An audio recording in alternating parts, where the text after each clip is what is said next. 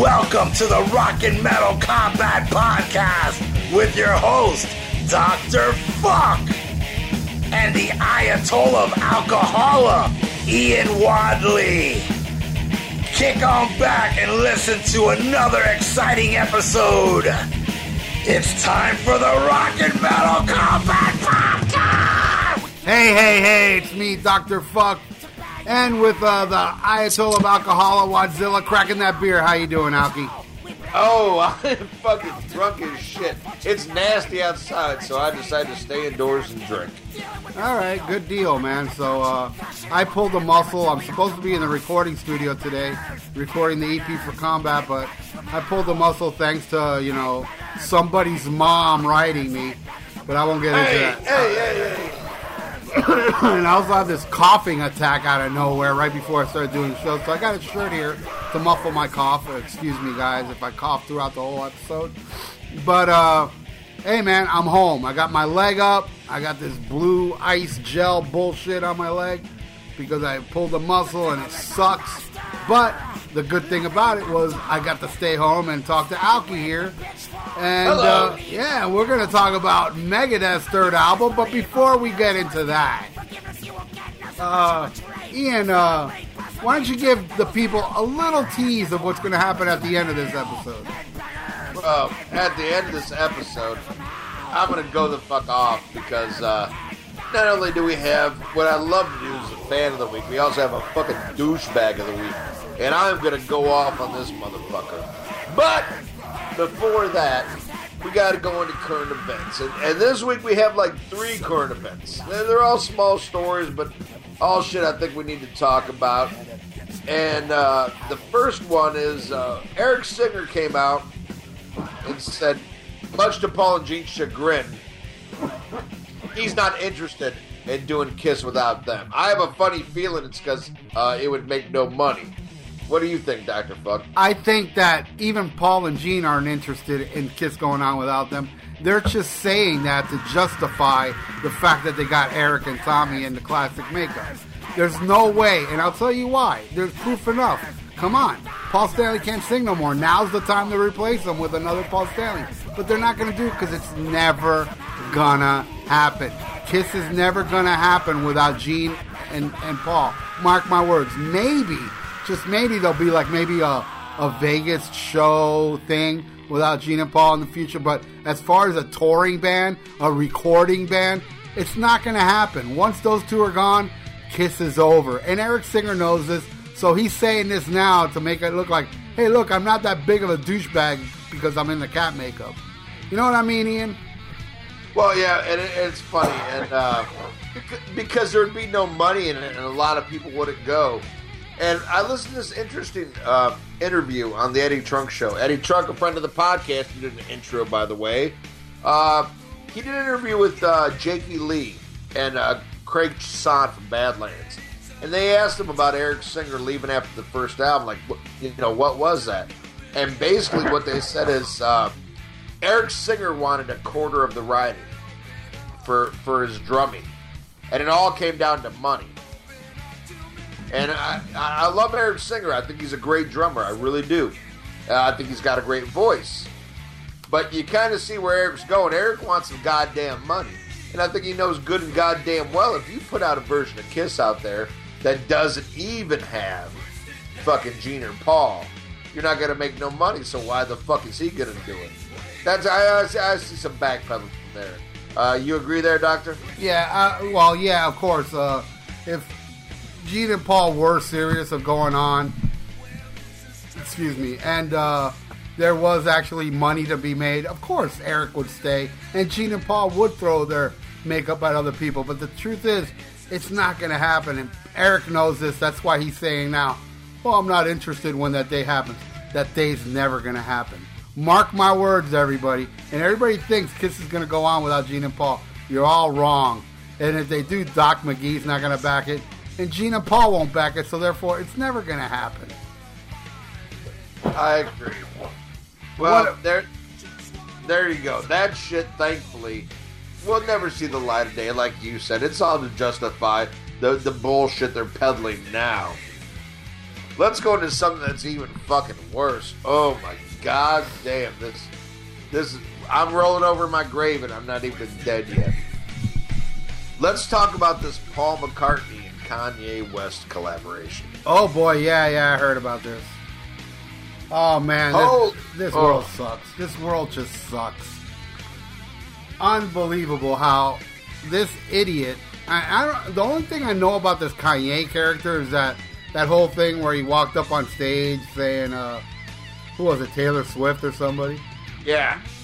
Oh, I don't mean to, but, Beyonce did the best music video or whatever, Like, he's a jack-off. And also, I did actually see an interview where he's, like, pretty much saying he's the greatest entertainer around and blah, blah, blah.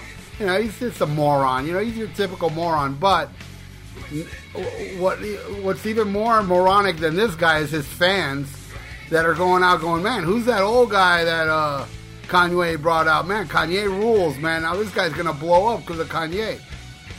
And I'm like, wait, this has to be a joke, right? But no, in a world where there's, no offense, but in the world where there's juggalos, you know what I'm talking about? And I know we have some juggalos listening. ICP fans. You guys are wacky, bro. You guys are wacky. So, a world with people like that, nothing surprised me anymore, and yet I was surprised by Kanye West fans. Unbelievable. Like, whatever, it just, seeing stuff like that, it's like, makes suicide justifiable. I agree. This makes me so sad that Paul would even do this. But I think Paul's Paul's old, dude.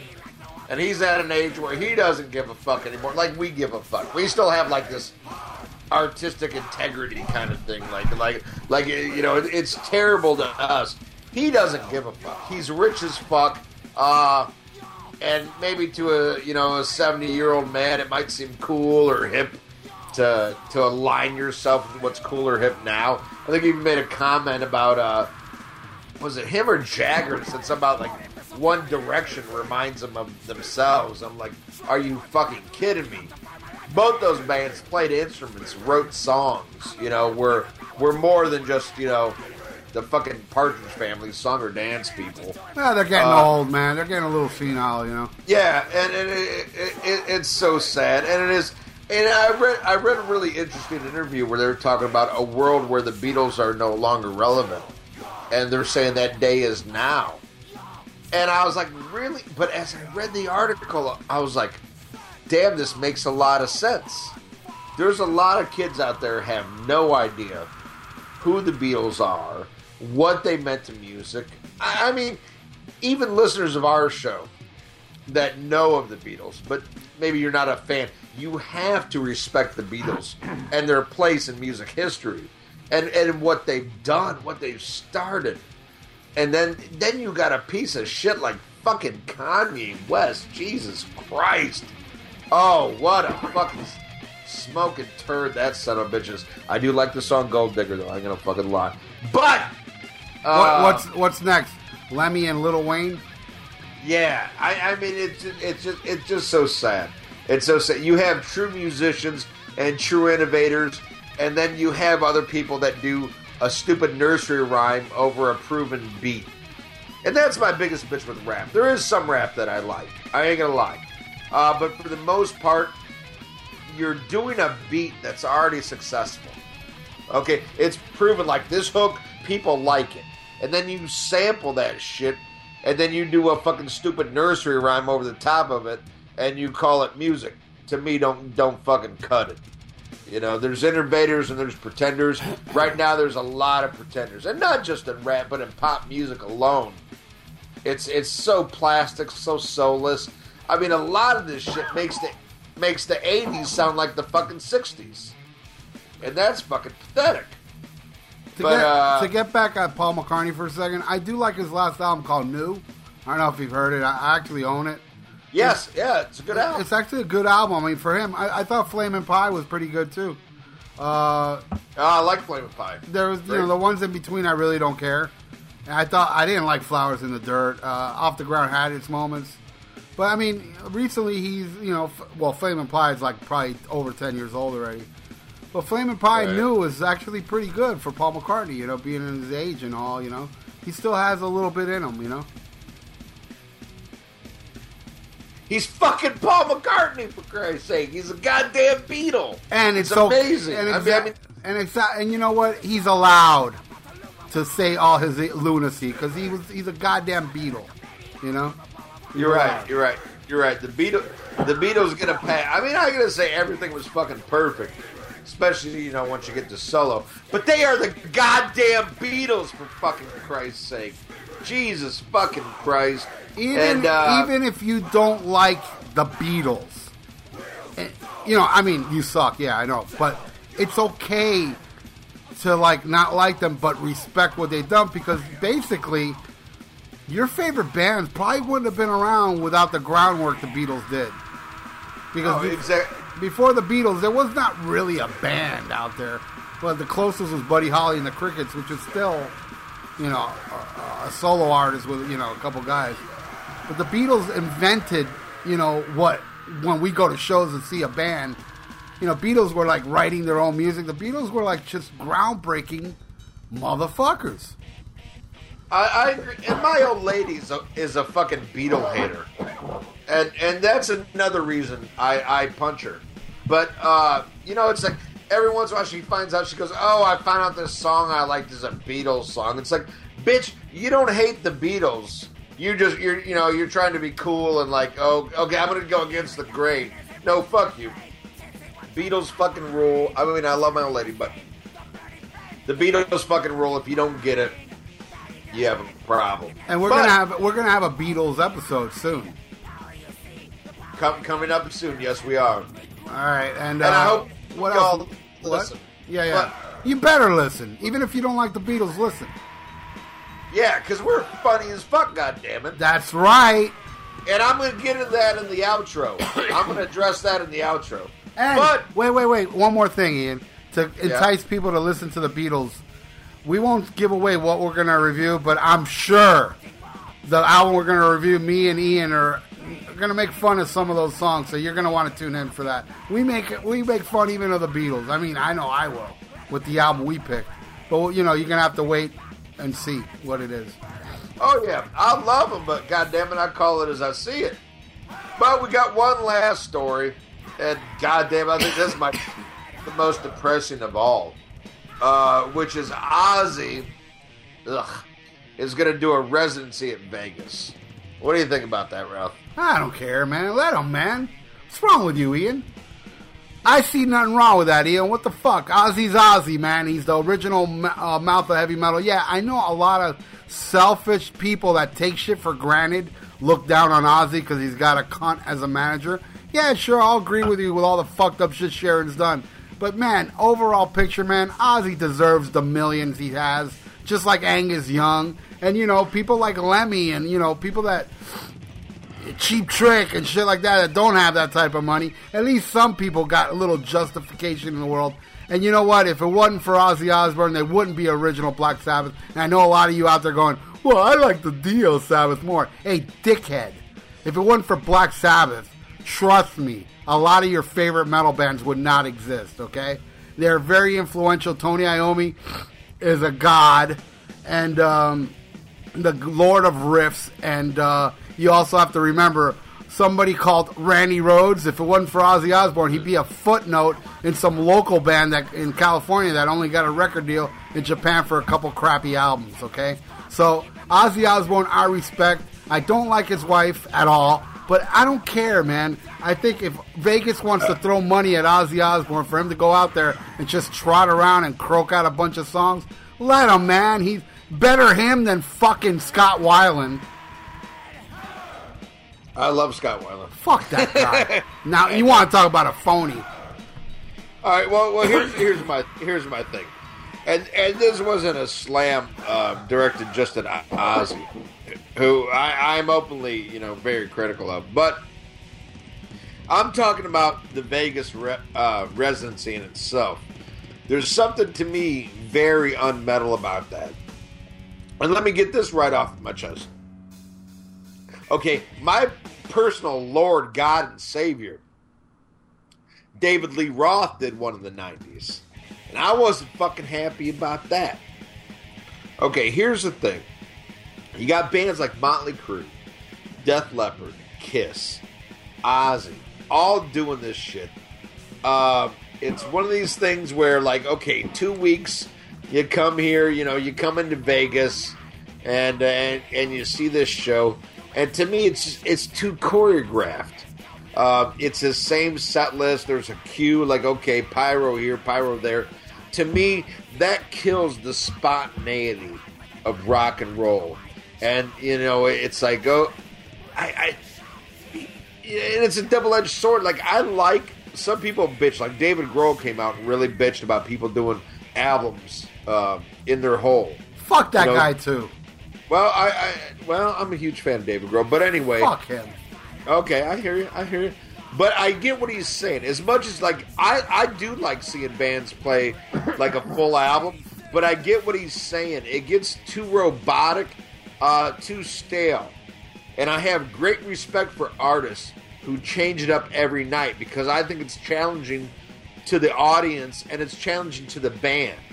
I remember when I saw Jethro Tull, and I'm getting way off mark here, but they are a band that doesn't, if you go see them and you want to hear certain hits, you're probably going to be disappointed, because they change it up every night and they play what they want to play. And if you are a true fan and you love deep cuts, you're going to walk away happy. But if you're like I just like greatest hits, I just want to hear Aqualung, you're going to get mad. But as a person who loves album rock and roll, that loves not just the radio hits, but the deep cuts, I love that spontaneity that somebody like fucking Bruce Springsteen does. Once again, I know... Fuck that guy. I know it's not metal, but what I'm saying is, I would love a band like say, hey, fuck it, we're going to play whatever we feel tonight. Not like, okay, at minute 3:56 of this song, we all kick our legs to the left, and then the smoke bomb goes off. To me, that kind of, if you're at that point, it's dull. It's dull, it's rehearsed, it's, rock and roll is about fucking living in the fucking minute, to me. It's like, those are the best shows I've ever seen. The shows that aren't perfect. The shows that are by the thrill of, like, hey, it might be out of fucking tune, but Jesus Christ, they've never played this song live, and who gives a fuck? I don't know, man. I hate canned fucking bullshit. And I'm not just ragging on Ozzy here. Right? Anybody who plays Vegas, you have the same setup. It's boring. It's stale. You're going through the fucking motions. You're just looking for a fucking paycheck, in my opinion. And it's not fucking rock and roll. And that's all I got to say. All right, cool, man. I mean, to tell you the truth, if I was in Vegas, I'd go see it. But I ain't catching no plane to go see it. Whatever. Right. Oh, whatever. definitely. I'm in Florida, so I really don't give a fuck. But my point is, what you were saying earlier. But hey, look, man.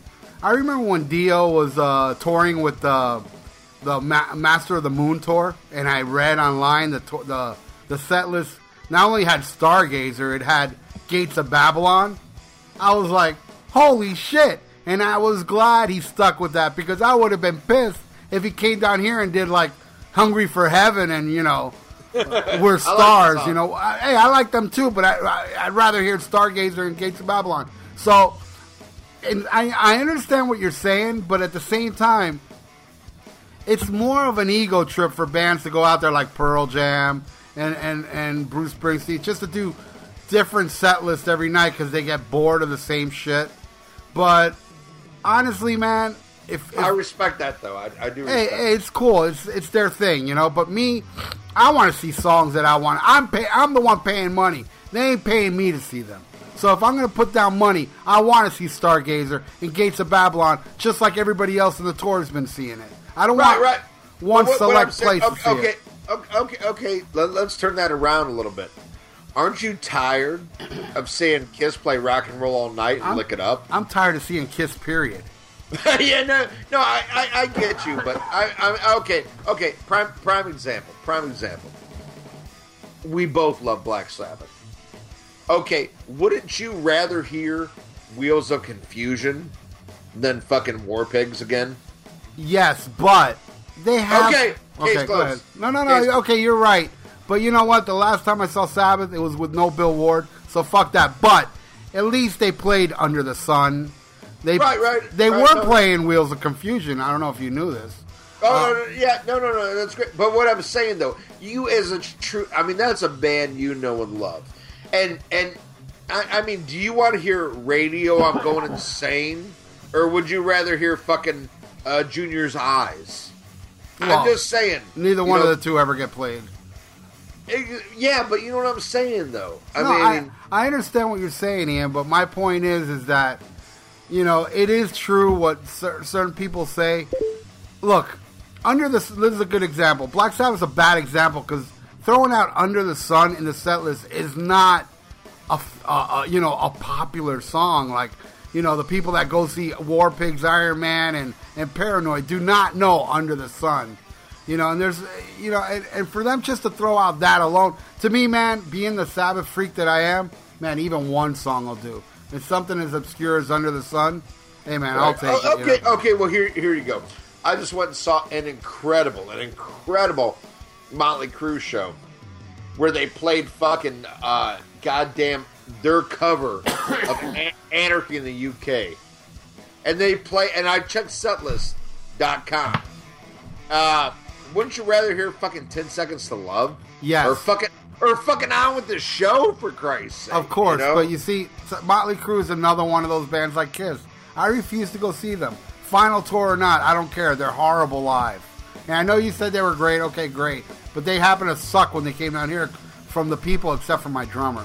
He said they were great. But everybody else that saw the show, they said, man, it's just your typical Motley Crue garbage, you know, where fucking Tommy's... You know, we all know Tommy's going through the motions because he just wants a paycheck. I don't want to go see a band where the guy's up there doing it for money. I want to see a guy go up there. Wait, Ian. And this is where I discount everything you just said about Ozzy Osbourne, okay? You're saying this shit about Ozzy, but yet you praise Motley Crue when you know damn well there's a guy playing drums out there that's only doing it for the money. And Mick Mars even came out and said, and Eddie Trunk, that they use backing can vocals. Come on, dude. Right, but what I'm saying, I'm talking about song-wise. It's fucking, you're hearing the same old shit, and that's what I don't like. There's no, I don't know. But what did they do? I mean, I'm not aware. What did they do that was different on the farewell show? Oh I'm not praising the set list. I'm saying the performance was good, but I'm saying me as a fan, when I go see bands that I truly love, that I'm truly invested in, like. I have every one of your fucking albums. I don't want to hear the fucking, just the radio shit. I want to hear, you know, songs that you believed in enough to fucking record, you know, fucking mix it up a little bit. You know? Well, there is one band out there. If you're into them, you will love them every time you see them. And they're called Cheap Trick. Yes, I agree. And here's the fucked up thing. I just saw Cheap Trick. And they did mix it up. I gotta admit, as great as they were, I was a little disappointed. But at the same time, I can't argue the fact that they didn't mix it up. It just personally wasn't the ones that I liked. But they did do a great job of mixing it up. And I commend them. Yeah, the last time I saw them, they did Baby Loves to Rock. I haven't seen them do that since the All Shook Up tour. And they played Stop This Game. And I think it was... On Top of the World, you know, I mean... Oh, nice. And, you know, nice. But they have to play Dream Police, I Want You to Want Me and Surrender. It's just the way it is, you know? No. I understand certain songs to a degree, but I'm just saying, by and large, I'm not a fan of canned set lists and going through the motions. I like spontaneity in rock and roll. I like this off-the-cuff, like, hey, you know, we might not have rehearsed this. Doesn't have to be perfect to me, but it just has to be loose rock and roll. All right, so let's get into the review this week. In this week, we're going to review the third Megadeth album by request by Ian. So far, so good. So what? Released in 1988, I guess. I'm no You got to help me here. I'm not an egghead with details, but yeah. All right, yeah. January 19th, 1988. There you go. Early 1988. When this album came out, liked it, didn't love it like the two before it. Saw the tour with Sanctuary and Warlock open. Ooh, nice. I like Sanctuary and Warlock.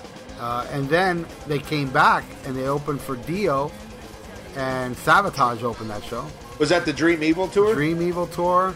Nice. And Hall of the Mountain King. Nice. My favorite Savatage. So I saw him twice on that tour. And what can I say? Like I said, I really don't have no backstory on it. All I can say is that I discovered Megadeth on the first album, Killing Is My Business, which I should tell the story. It'll be quick. The first time I ever heard, I knew of Dave Mustaine because I own the Metal Massacre and I own Kill 'Em All, and I saw his writing credit on a bunch of songs. I knew he was the guitar player for Metallica. And it was odd how he, Kurt took his place. I didn't know nothing about whatever happened. It's pre-internet, and they weren't talking about Metallica in the rock magazines I was buying back then. I used to take a bus to this place. It was like 163rd Street, and I lived at that time on 18th Street. So I would take a bus all the way over there to a import shop called Open Book Records that had all the imports there and all the rare albums, the Combat releases and Megaforce and, you name Road it. Racer. Road Racer, yes. Pre-Roadrunner. And I walk in and I see Killing Is My Business. And it had a sticker, which I still own to this day. A sticker saying, featuring former Metallica guitarist Dave Mustaine. I was like, holy crap, I need to buy this. So I grabbed it. I went up to the counter. I forgot my wallet. Oh! So I got back in the bus, like a good, almost an hour. Oh! Got back home, got my wallet, went all the way back, bought it. So, yeah, that's my story of Killing Is My Business. It took me about 3 hours to purchase it. And I went home, and when I put it on, my first reaction was, this is the most complicated, fastest, insane band I ever heard in my life, that I don't think there's any band out there that can play like this. It was just too sporadically all over the place. It was just technically impossible for me. I never heard a band so technically proficient than Megadeth, the original lineup. And then came Peace Sells, which to this day is my favorite Megadeth album. To me, it's the perfect album. You like it better than Risk? Yeah. Okay, me too. Yeah, I decided to join the whole human race on that one. But it does have that cover of I Ain't Superstitious that I wasn't too crazy of. But everything else on that album I fucking love. And then came this, and this one was, I'll get into how I feel about it when we go song into song. Now you tell us your discovery of Megadeth and Megadave. All right, Megadeth. I discovered on the Headbangers Ball with the video for Peace Sells, and man, just thought it was fucking awesome. Even though I really wasn't into that heavy as shit at the time, I was very much, I just got into hard rock, and it was definitely more, the cock rock and the fucking traditional metal. Thrash was still something kind of scared me a little bit. Some of it I could get into, some of it I couldn't. And my dad taking me to my first metal concert in '87, Alice Cooper. And Megadeth opened up the first half of the tour, and I was like, oh my God, Dad's going to hate Megadeth. He's going to hate fucking Megadeth. And as we're waiting in line to get it, they didn't even open up the doors yet. I could see the t-shirt booth, and I saw Tesla shirts. I was like, oh, he might like Tesla. Even though I was kind of disappointed because I wanted to hear that one song I knew off of Headbangers Ball. But I ended up going, I went with my grandmother to Kmart. I'm going to get all Terrence here for a minute. Me and my grandma went to Kmart, and I had her buy me Peace Sells and Stryper. What was the fucking big Stryper album? To hell with the devil. Yeah, to hell with the devil. And I show her, I got to show her what I want. And I show her the fucking Megadeth one first. And she's like, what in the fuck is this? But she didn't say fuck. But then I was like, yeah, but I want to get Stryper, and this is Jesus. Little did I know that years later, a fucking Megadeth would become Stryper. But at the time, man, Megadeth was fucking dangerous. And I loved it. It had been out for a while, so this album was the first album I bought right when it came out. And I was excited for this. I got this. I remember I bought this and a t-shirt the same fucking day. It was my first Megadeth shirt, and it had Mary Jane. Had Vic Rattlehead on there, and there was Mary Jane's tombstone and shit. I remember that shirt. Yeah, and I'll get into that shirt later, because that shirt was later very important in my high school curriculum. But I'll get into it when we get to that song. But this album, it's weird. I knew right from the get-go, like, why does this album sound weird? It just doesn't sound as good as my other albums. Even though there were songs that I liked, I was like, something just sounds wrong.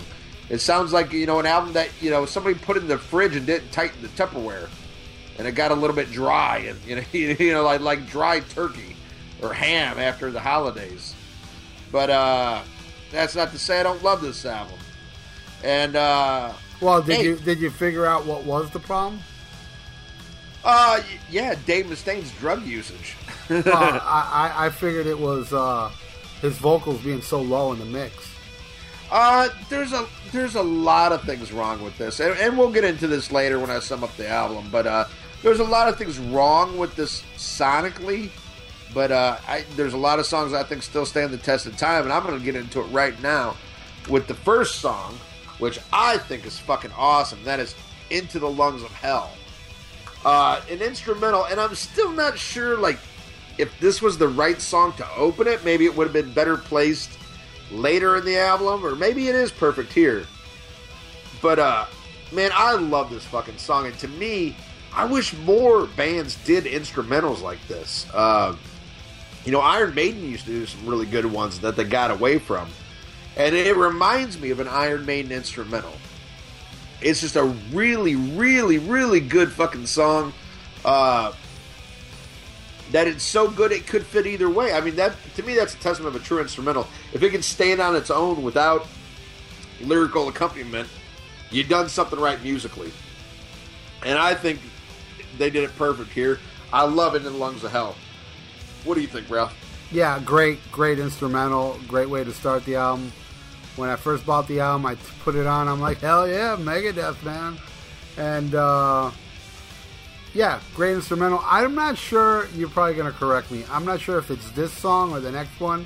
What's the next one called? The next one is Set the World on Fire. It's Set the World on Fire, which I'll get into that one now because I really have nothing more to say about this song. I think it's a good opener. Out of every song on this album, I think it's the best opening sounding track. Then we go into the next song, which Dave Mustaine has said in interviews, and you can add to this, Ian, because I was thinking of this earlier, listening to the album. Dave Mustaine said it was the very first song he ever wrote. Yes. And what was well, for Megadeth. I thought it was even pre-Metallica. He said it was pre-Metallica. Well, from what I read, he wrote this on the infamous bus trip back from New York when they shit-canned him. And he called it Megadeth. Yes, the original title of the song was Megadeth. He read an article in a paper, I think it was like a fucking Reader's Digest or something, about, the term Megadeth means, a nuclear explosion, so many people dying at once is a mega death. And he thought that was interesting and started writing this song lyrically on the bus ride home, musically in his head. But this was the first, what he considered, this is Megadeth, this is what I'm doing with my new band, to shove it straight up fucking Metallica's ass. So was that Megadeth that he read have an A in it, or? Yes, it had the A. He took the A away for whatever reason. He thought it was more metal. It's like putting the little umlauts or whatever, on Motley Crue or Blue Oyster Cult, just something to make it different and fucking metal. But yeah, he took the A away because he thought it was fucking cool. He did say something. I don't know if it had some of the effect of him taking the A away, but that a member of the Circle Jerks. Have you heard this story? No, I know nothing about this. There was a member of the Circle Jerks that sued Dave Mustaine because of the name Megadeth. He owned it. And Dave Mustaine ended up paying him a lot of money. Maybe some of our listeners out there can correct me. I just remember that much. And Dave Mustaine talking about that. But, hey, there you go. Well, I did hear one story that he took the A out because he hates Canadians. Oh, I didn't know that. That's the only alternate story I've heard, eh? But I don't know what all that's about. Shouldn't it be a C? Oh, whatever. Anyway, so, this is another good song. Good. Not fucking out of this world. I actually like the instrumental a little more, but no, it's good, you know.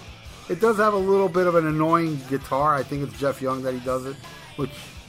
I'll tell you how I feel about Jeff Young later. I'm possibly... Oh, no, I don't even want to say that now. It's a good song. Not great. What else can I say? I gave a little background on it. It's the first song Dave Mustaine ever wrote after being kicked out of Megadeth. I thought it was the first song he ever wrote, period. Could have sworn he said something about that. Maybe it was the instrumental was the first song he ever wrote. I don't know. But... that's how I feel about it. That and there and the other thing. How do you feel about it, Ian? I love it. It was a grower for me. At first, I was like, I don't know. Like, the video, I believe it already come out for Anarchy in the UK. So I wanted it to get to that. The first time I ever played it. And I kind of, it's one I would skip a lot. But now, like, I've been listening to this a lot lately. Getting ready to review this, and I fucking love it. I just think it's great, old school fucking thrash. I think it's a deep track, and I would love to hear something like this in their fucking live set, considering some of the fucking shit they play, like fucking She-Wolf. Fucking bury that fucking turd in the fucking litter box and fucking bring out Set the World Afire. I think it'd be much better, and it'd make it for a great thrash metal show. I love it. I love it. I love She-Wolf more than this song. Oh my god, really? I really like that song. Oh, I hate that fucking... I've listened to that song so many times I've gone back because I've read in countless interviews where he goes back to that. It never leaves the fucking set list since it came out.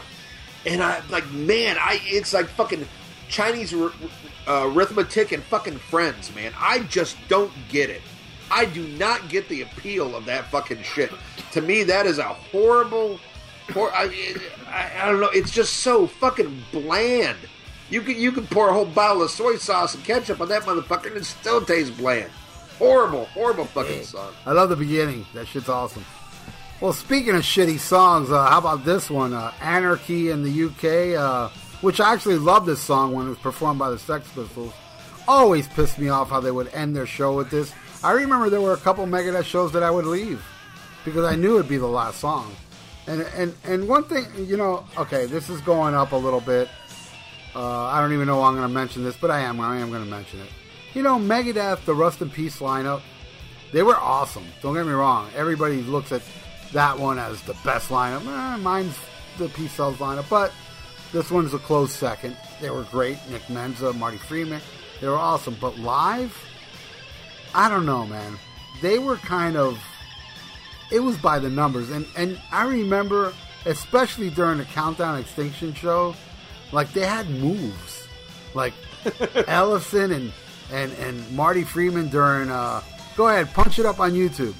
You will find it. If you find any live version of them doing Just Like the Pied Piper. What's the name of that song? Symphony of Destruction. Symphony of Destruction. There's a part in that song they just walk up to each other and just headbang to each other, and then they walk away.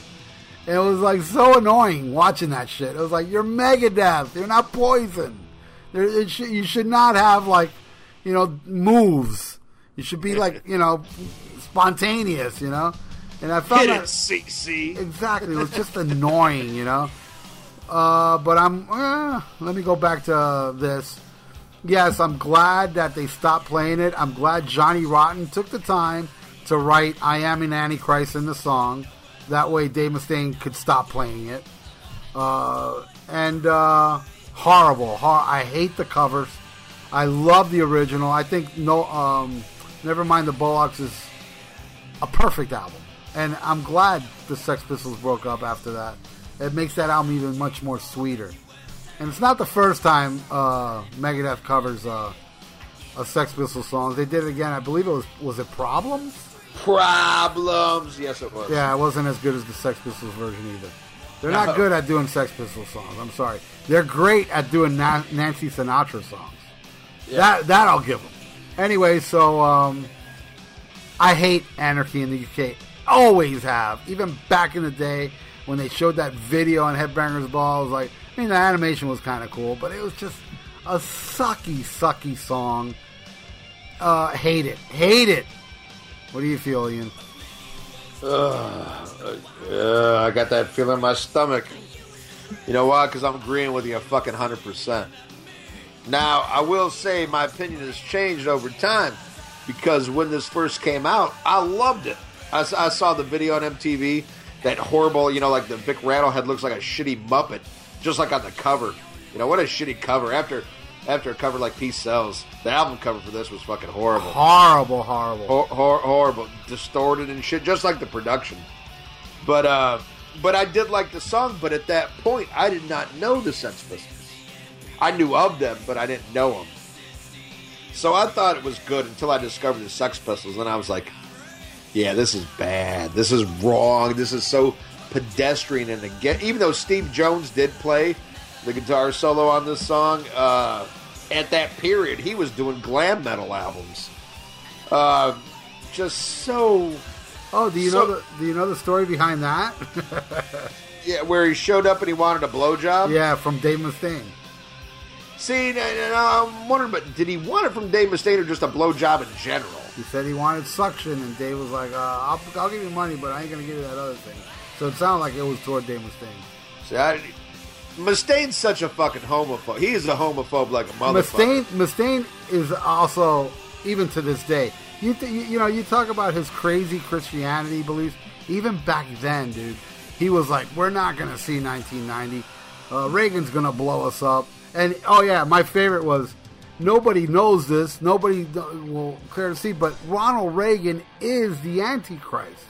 He really is the devil. He actually believed this. He said, look how old he is. He gets shot, he lives. His name is Ronald Wilson Reagan. All three words add up 6. Ronald Wilson, 6. Has 6 letters, and Reagan has 6 letters. 666. And he supposedly lived in a house, other than the White House, that the address was 666. So, yeah, he ran around saying that, how, Ronald Reagan's the devil and he's going to kill us all. And also, another thing interesting about Dave Mustaine, remember the song The Conjuring, which was basically one of my favorite Megadeth songs, yes. Love it. That song's about casting spells on people, like deadly spells to kill people, And of course, I heard that song. That was him. He actually cast a spell on Sammy Hagar for being a homo. Oh, really? Oh, man. And then that's what I heard. It worked, then. It affected his writing lyrics. Well, here's what happened. He did the spell to kill fucking Sammy Hagar, but he fucking couldn't read it right. So, in fact, what happened was it killed Van Halen. By putting out albums like 5150 and OU 812 and fucking Balance. So, he didn't get it right. He did in a way. He killed Van Halen, but originally he wanted to kill Sammy Hagar for being a homo. True story. Wow. Yeah, he gives homos a bad name. Exactly. Well, here's my point. Who, other than Sammy Hagar, because I didn't know that, but who did Dave Mustaine hate more than anybody back then? Metallica. Exactly. And don't you think that he probably thought, hey, man, I think I killed Cliff Burton. I always thought that. Because he was always casting spells on people, but he never admitted that he cast spells on Metallica back then. Now, of course, it's coincidental. I don't believe his spells killed Cliff Burton. That's ridiculous to think something like that. Unless I was Dave Mustaine. Well, from what I read, when he said he was casting spells, that was as a teenager. So this was pre-Metallica. No, I think he even said it later on that he. Well, he might have. You know, during The Conjuring, during that era. Yeah. You'll say anything to sell a fucking record. And Cliff was alive when he wrote that song. You got to remember that. Right. But yeah, I also want to say this: Dave Mustaine is extremely underrated as a musician. I feel like he's an amazing guitar player that gets outshined by all these killer guitar players he hires for Megadeth. I think he is very much responsible for inventing thrash metal. Oh, I think he's the best guitar player out of the big four by far. Is Dave Mustaine? Okay, who do we have? Oh yeah. I mean, only Dan Spitz comes close. You know.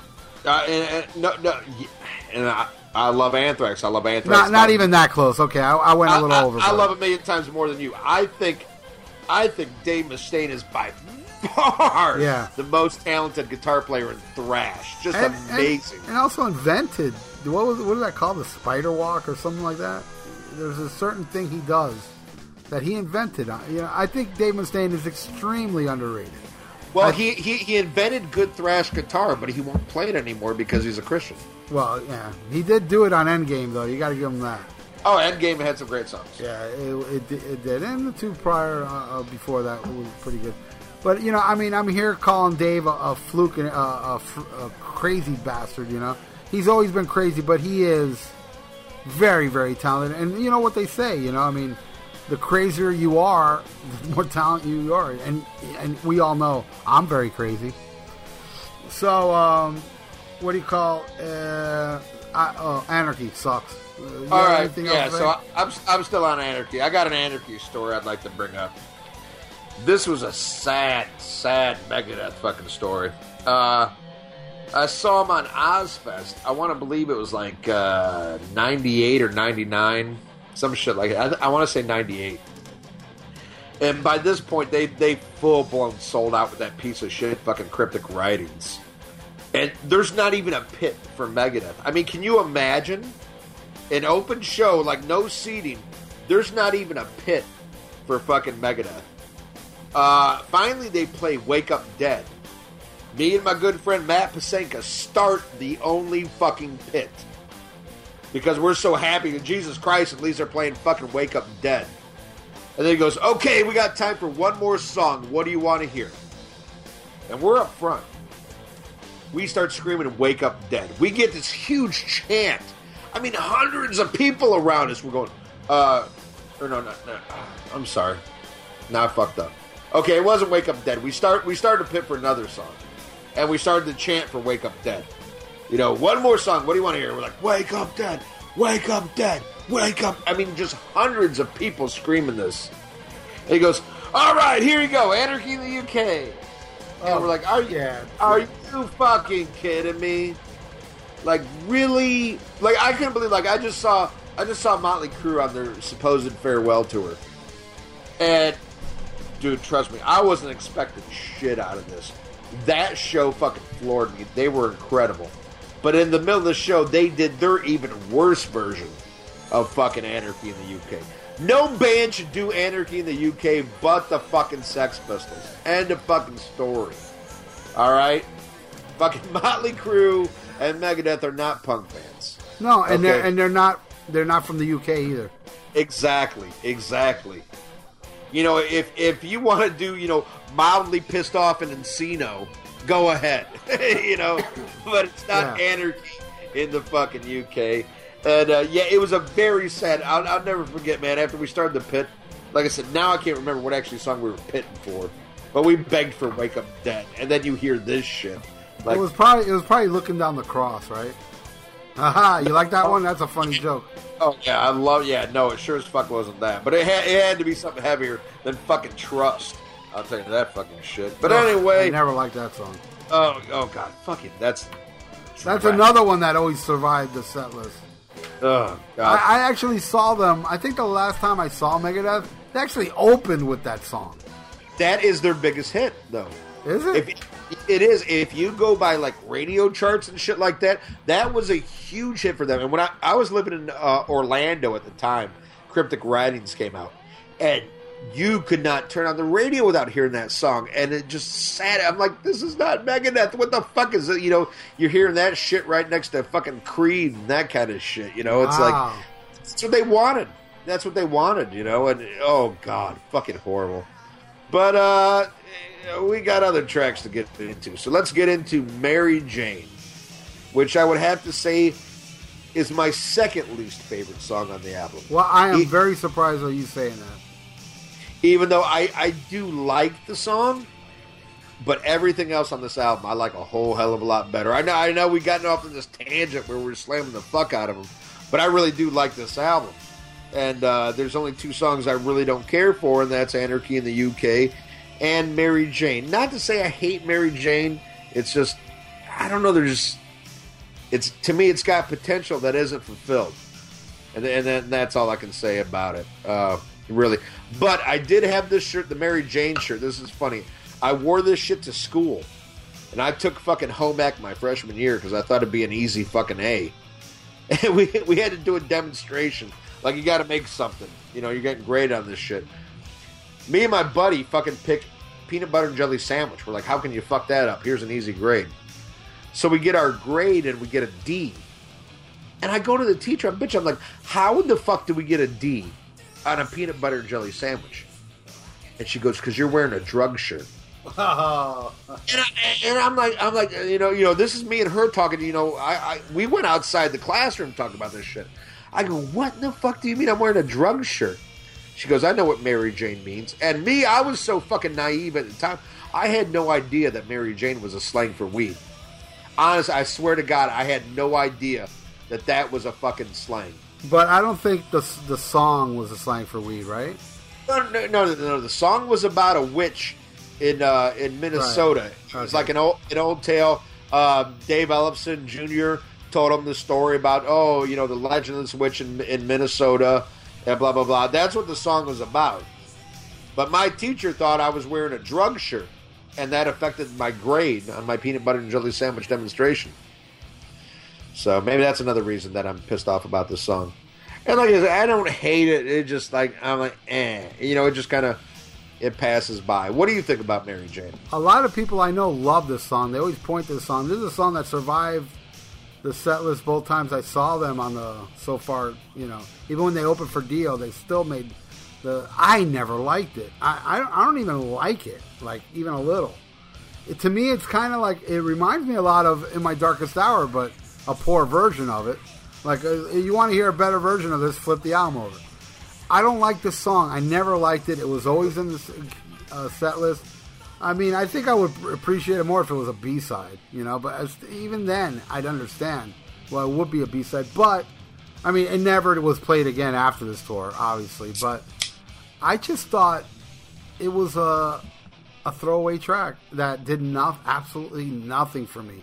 But that's why I was surprised that you didn't like it, Ian, because everybody I know loves that song. I'm like the odd man out, but man, look at that. Well, what the hell's going on, man? You got better beer or something? I don't know. No, same old Rolling Rock. How you doing, Latrobe, Pennsylvania? Oh, well, there you go. Well, yeah. So let's flip this mother over. There you go.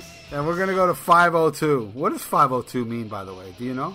I believe 502 is a police code. You're right. I forgot about that. Much like 5150 is a police code. 502, I believe, is the drunk driver police code. All right, this song's about riding your car fast and getting pulled over by the cops, and it starts off with total Dave Mustaine stamped killer riff, and then it goes into like a real fast groove. 502 to me is an exceptional track. The best track so far. I think it eclipses everything on side one. 502 rules. I love the little sound effect where the car crashes. Pull over, dickhead. It's the cops. And that little thing toward the end where the car is revving up and then it crashes. And when it like makes that big crashing noise, it goes right back into the song. I love it. I think this is a great, great song. 502 rules. That's how I feel about it. What do you feel? Oh my God, this is so fucking eerie. This is my second favorite song on the fucking album. There you go. Well, it's not my second favorite. It's my second favorite. I absolutely fucking love it. Great driving song. Great riff by Mustaine. I mean, this is total, like, guitar-wise. When I think of Megadeth, I think of songs like 502. Just amazing riff and a fun song. And it's so funny because after he recorded this song, I think it's before the release of Rust in Peace, he would get arrested on a 502. Wow. I believe he wrecked his car either just prior to the recording or during the recording of Rust in Peace. But man, just Megadeth through and fucking through. And then it leads into, oh my fucking God. By far, I believe everybody's favorite on the album. I'll be surprised if you contradict me on this, Ralph. Well, get ready to be surprised. Holy shit, okay, alright. Well, In My Darkest Hour, I fucking love this song. This is in my top 5 all-time Megadeth songs. Just amazing. I wouldn't change a note of this. And this is why I was so fucking pissed when I bought those 94 or 2004 remasters. Oh my God. You know, because I was like, man, out of all the albums of Megadeth that really need remastering, I was thinking, okay, Killing's My Business and fucking So Far So Good So What. But they weren't remasterings. They were reimagining. I mean, it was like George Lucas shit, you know, where they add all this shit that wasn't there. It wasn't like, you know, bringing up shit and taking down shit, making it sound better. No, it was like, okay, here's Jabba coming through the middle of the fucking song. And it was fucking horrible. Horrible. But this song, on the original version, a fucking masterpiece. A masterpiece musically, lyrically. I mean, I can't imagine a fan who hasn't listened to this song and felt that way one day. And I'm not one of those suicidal motherfuckers, but I've been depressed over some shit, you know. And you hear a song like this and you just identify, and it's just so fucking awesome. Man, I love it. And I've heard stories like he wrote this after he found out Cliff Burton died. That I don't know if I believe or not, because lyrically it has nothing to do with that. To me, and this is just my interpretation, people, to me, lyrically, it's totally about a fucking chick. Well, of course, he says, haha, bitch. Yeah, you know, but you know, I kind of think it's like something in an afterthought, like, oh, it's a classic, and I wrote it about Cliff, you know. Now, maybe musically it was inspired by Cliff, could very well be, but lyrically, very far from anything I would associate with the great Cliff Burton. He said he wrote the music the night he found out he died. Okay, well, that maybe I can buy, but lyrically, I think it has nothing to do with Cliff Burton. But regardless, I don't give a fuck about if this shit's about fucking B. Arthur. I love this fucking song. Amazing, amazing song. That is always in the Megadeth set list, and it should be. It definitely should. The same way the fucking Conjuring should be, you Jesus fucking freak. Love In My Darkest Hour, and I can't believe, Ralph, that you would have anything bad to say about this, but that smirk on my face tells me something different. I like Crush 'Em more than In My Darkest Hour. Are you? Oh, stop. That better be a joke, right? Yeah, of course. But you didn't laugh. It wasn't a funny joke, was it? Well, no, you scared me. Seriously, like I felt something in my chest, like, oh my God. No, I love the hell out of this song. This, to me, is Megadeth's Stairway to Heaven. You know how every band has that one song that's like the epic. Not necessarily the best song they ever wrote, but, you know, it's the epic, great, and yes. No, and believe it or not, Ian, the last time I saw them, they didn't play it. Wow. Yeah, man. Wow. They played, what was the... I think that was the... A Tout Le Bon? They play that fucking shitty band. They play Trust. Oh, God. Yeah, but you know that shitty song I'm talking about? Oh, no, it's horrible. I hate Let's Oh, I hate that song. I hate it. Yeah, it sucks. So it's even double worse because it's in French. Yeah, it's and there's also a full French version, I think. And then he re-recorded it with the girl from that French girl, band. the girl. Yeah. From that girl from that band. Yeah, Lacuna Coil, I think. Yeah, right? Lacuna Coil. Yeah. Anyway, so no, In My Darkest Hour. Come on, it is great, fantastic song. I would say it is my favorite. I know I was telling you it wasn't, but man, there's one that's so close that I love so much, and that would be the next one, Liar. I love that song so damn much. It's so catchy. Never seen them play it live, but I do have a video of them playing it live before the album came out. But, I can understand how, they don't want to play it live because of that one part where Dave Mustaine's like, for a minute, just constantly singing, which is virtually impossible to do. But, I would have to say, man, it may not be, it's not as good because to me, In My Darkest Hours is like a masterpiece. But as far as like a thrashing damn song, man, Liar is the best one out of here, along with In My Darkest Hour. I love Liar. It just kicks fucking ass. It's about Chris Poland, I believe. Yes. But he also starts talking about Alzheimer's disease and your sister is a junkie and who knows if all that was connected with Chris. I know the part where he says hot guitars. Right. That's definitely about Chris, But great song. Love it. What do you feel about Liar? Oh, God, this song is fucking horrible. Really? No, I'm just kidding. I love this fucking song. I love it.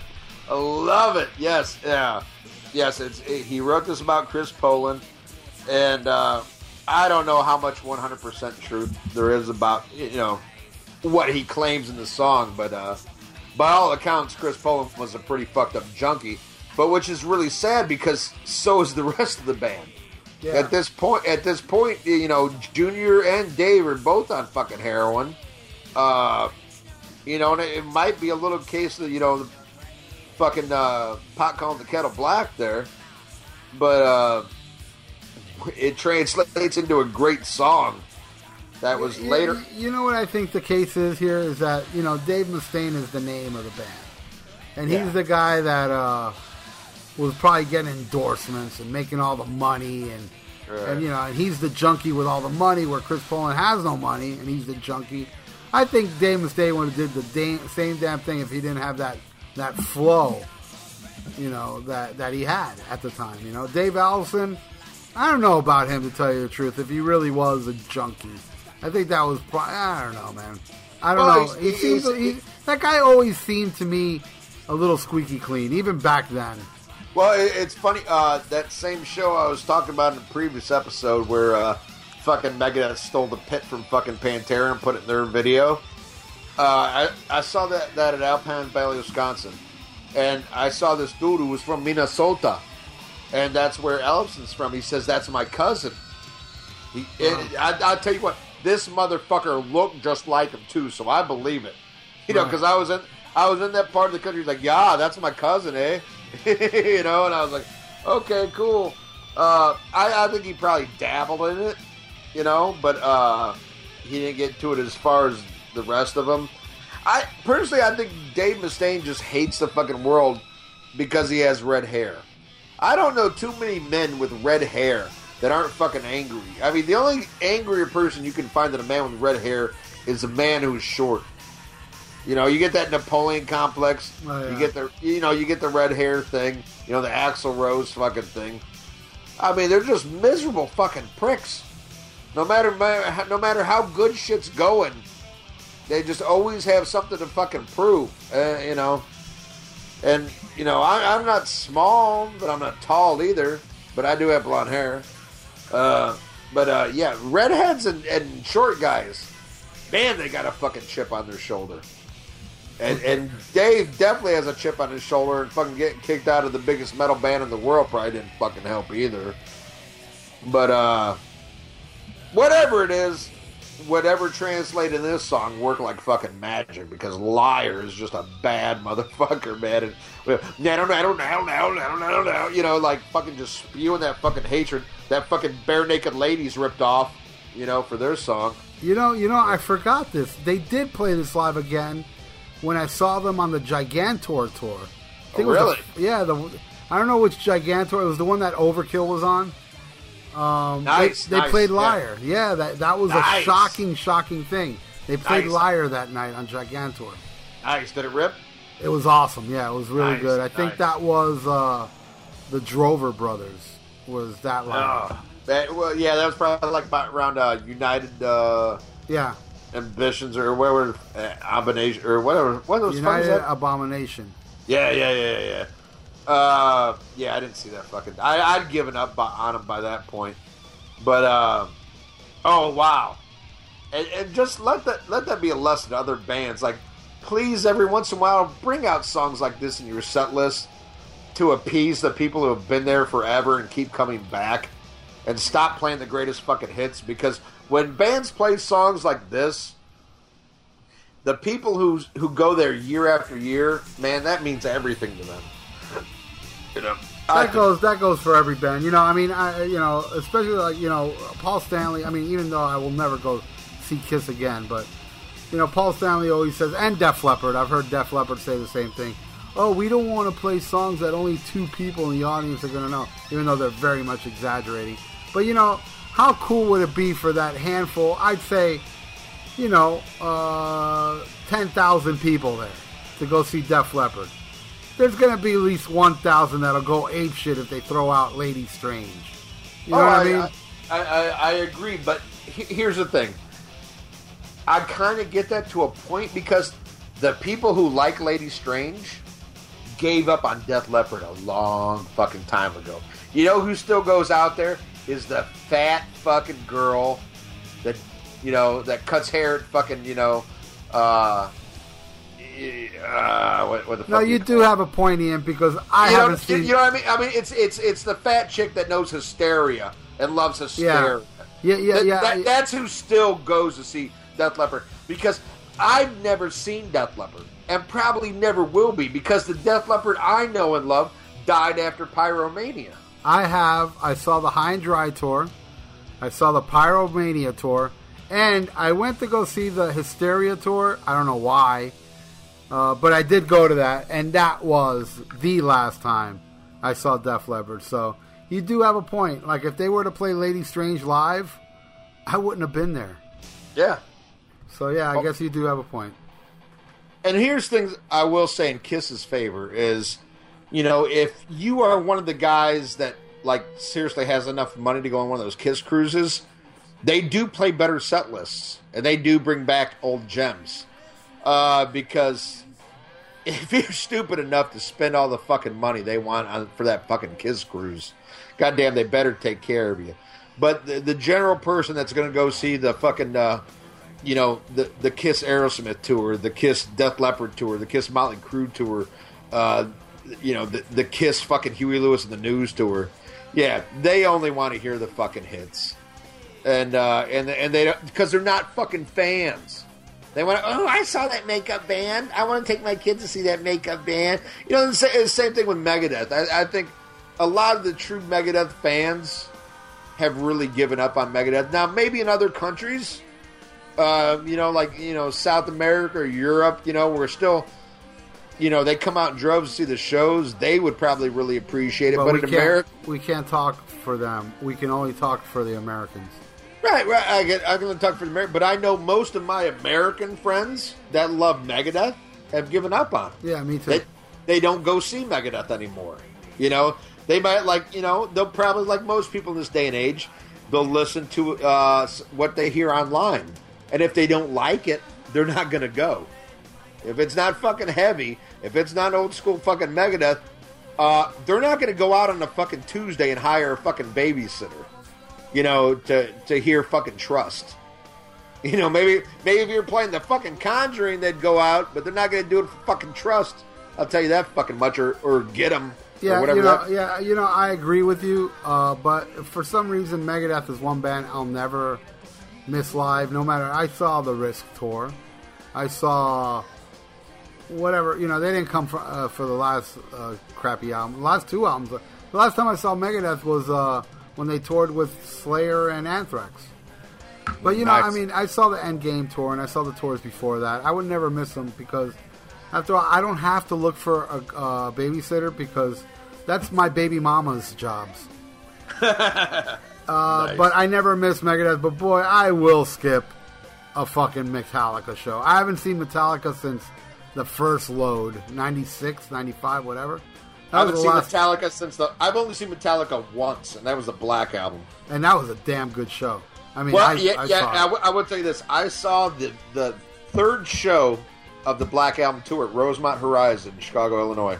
And they only played 3 songs off the Black Album. Wow, that's awesome. And man, it was a fucking incredible show. And by all means, I've seen a lot of videos and I've seen a lot of shit.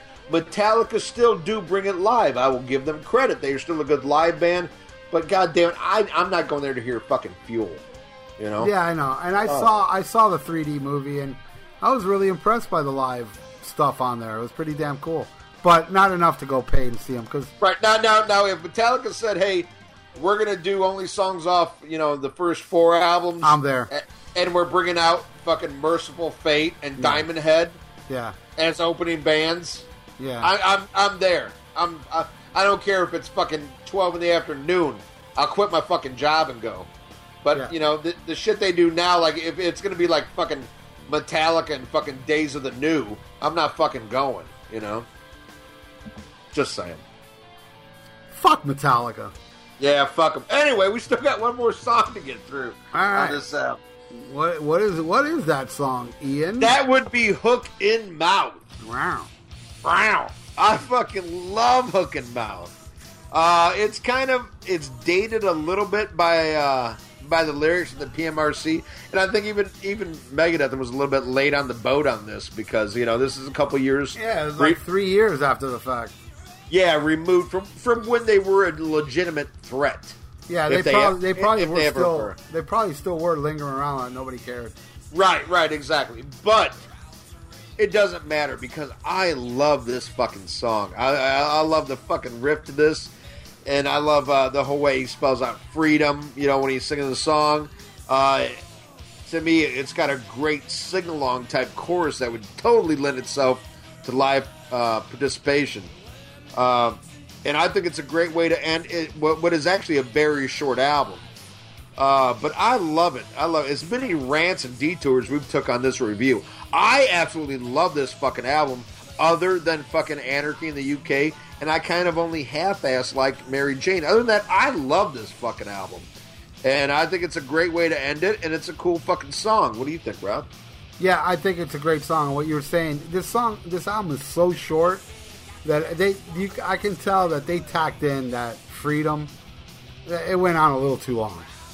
They did it again. F is for R is for red. And then they went back into it again. It's like, dude, really? You have to go through all this again? But I liked it. I don't know. I think they did it to prolong the album. I love side 2. Oh, wait. Hook and Mouth. Love it. Great song. I have nothing bad to say about it, except a little repetitions toward the end. But would it just like them to go right into, put your hand right up my shirt, pull the strings that make me work. After the first time he spells out freedom. But whatever. Great song. And to sum up the album, I love side 2. Side 1's blah. The opening instrumental is good, but I still don't think it's as good as side 2. All 4 songs on side 2, to me, is the saving grace on this album. Jeff Young was no Chris Poland and no Marty Friedman, but I guess he served the purpose. He was Al Pitrelli before Al Pitrelli. And Al Pitrelli's awesome. But he wasn't awesome for Megadeth. Yeah, but Al Pitrelli owes me $20, so fuck him. Well, damn. 3 more times more than Ace. Well, no, yeah, I bet Al Pitrelli wouldn't last more than one fucking album with Megadeth. I was right. Yeah, you were right. He's a great guitar player. His work in Widowmaker's awesome. And he was in Sabotage, too. Right, just great guitar player. And a nice guy. He's a nice guy. Yeah. I met him. Yeah, but he owes me $20. Yeah. Anyway, so to sum up the album, it's kind of like, the first 4 albums, this is the worst out of the first 4, in my opinion. Is it better than Countdown? I think they're almost at par, because I'm not a big fan of Countdown, but Countdown does have Captive Honor, and goddamn, I love that song. And, but, I don't know, man. So far, so good, so what I don't know. I think it wasn't really an album they really focused on too much. Maybe it was the height of Dave Mustaine's heroin use. Kind of slapped together. Extremely short. Using songs that are old, that he wrote many years ago, like he admitted. But, Megadeth is so awesome in the early incarnation that even this album that I'm not too crazy about shines on side 2. So if side 1 was like side 2, this would be a contender. I would say it would be better than Countdown. Not better than Rust. And definitely not better than Peace or Killing of My Business. So that's what I have to say about that, Ian. All right. I still love this album, even though sonically it doesn't sound all that great. What happened, they started recording this with Dave Mustaine and Paul Lanny as producers. And Paul Lanny was the guy they hired to remix what everybody heard on the Capitol version of Peace Sells But Who's Buying. And I think he was heading in the right direction. Then they went to mix the record. Paul Lanny told Dave Mustaine, he says, hey, let's go to Woodstock, New York and all this shit and to look for inspiration, get out of fucking LA and do a really good mix on this. And his thing was, he said he saw Paul Lanny in his underwear out in the fucking woods feeding an apple to a deer and said, what the fuck am I doing here? And left and went back, fired Paul Lanny. They had Michael Wagner come back and mix the album, who, Dave says he thinks ruined the album. And in a way, I kind of got to agree. As much as Michael Wagner is a great producer and engineer and has done a lot of good metal and hard rock albums, he was also a fucking engineer on fucking Master Puppets, I believe. So keep that in fucking mind. But on this album, I don't think it worked. It does have a muddy fucking sound. Like I said, it sounds like something that fucking you left in the fridge and you didn't put the lid on it, and it just dried out. They did replace Gar and Chris Poland. They got Jeff Baylor or something like that. Chuck Baylor. Chuck Baylor. He was Gar's roadie. And when they knew Gar was too fucked up from heroin, they just said, hey, you're here, fucking step on in. Jeff Young was not the original choice. They picked Ray Reynolds from the metal band Malice. I believe he is in the No More Mr. Nice Guy video, am I right? Handing the kid a guitar? Ray Reynolds? Or, yeah. That I'm not sure. I think so. I'm not sure. But Ray Reynolds was originally who they picked, but he was having trouble learning Chris Poland's solos. So he took the tapes to his guitar teacher, who was Jeff Young, and said, hey, listen to this and transcribe it for me so I can play it. And Mustaine got a little pissed off by that. Like, you should be able to figure this out. He says, why am I fucking bothering with you? Why I'm going to cut out the middleman and I'm going to go to your fucking guitar teacher, who was Jeff Young. So then they hired Jeff Young. Was from like a hair metal band in the LA area, wasn't into thrash, knew nothing of their past catalog, but of course, hey, these guys are fucking signed. He's going to take the fucking job. And I believe, I can't, I read a little bit of Mustaine's biography. I have it, but it's a bathroom book I pick up every once in a while when I'm taking a dump. And I think there was like some girlfriend issues because Jeff Young was a fucking pretty boy. And I think he hit on fucking Mustaine's girlfriend or some shit like that. And then I heard there was some shit, like Mustaine had a thing for Doro Pesch. And Jeff Young, they were on tour together and Jeff Young was hitting on her. So there was some shit like that. But I just think it was a bad mix from the fucking start. not a thrash player. He didn't love thrash music. He wasn't part of that thrash generation. You know, he wasn't part of that movement. He was way more. He was more Motley fucking Crue than he was fucking Slayer. So the album does sound kind of weird. The drums, I think, are very weak. But I don't know if it's necessarily because Chuck was so bad on drums or just they were so poorly recorded. They just sound bad to me, you know? But I love this album. I really do. A very special, time and place in my heart because that's when I was discovering thrash, and I still listen to this. And I agree with Ralph. Side 2 is way much stronger than side 1. But I tell you, no band of the big four disappoints me more than fucking Megadeth. By far. Because you got the talent of Dave Mustaine. Yet I've really given a fuck less about what this band has done since Euthanasia. I do like Endgame, and on every album there's a song here or there, and it just epitomizes why I think bands like Testament and Overkill are a million times better than Megadeth. Dave Mustaine won't play Anarchy in the UK, which is a good thing, but he also won't play Conjuring because he's a fucking piece of shit born again. I don't do... Your music always suffers. Maybe God likes this shit, but I think new Megadeth is fucking weak, pussy, false metal. That's just me. There you go. And, Alice Cooper's also... Alice Cooper's also Christian, but it doesn't affect his music.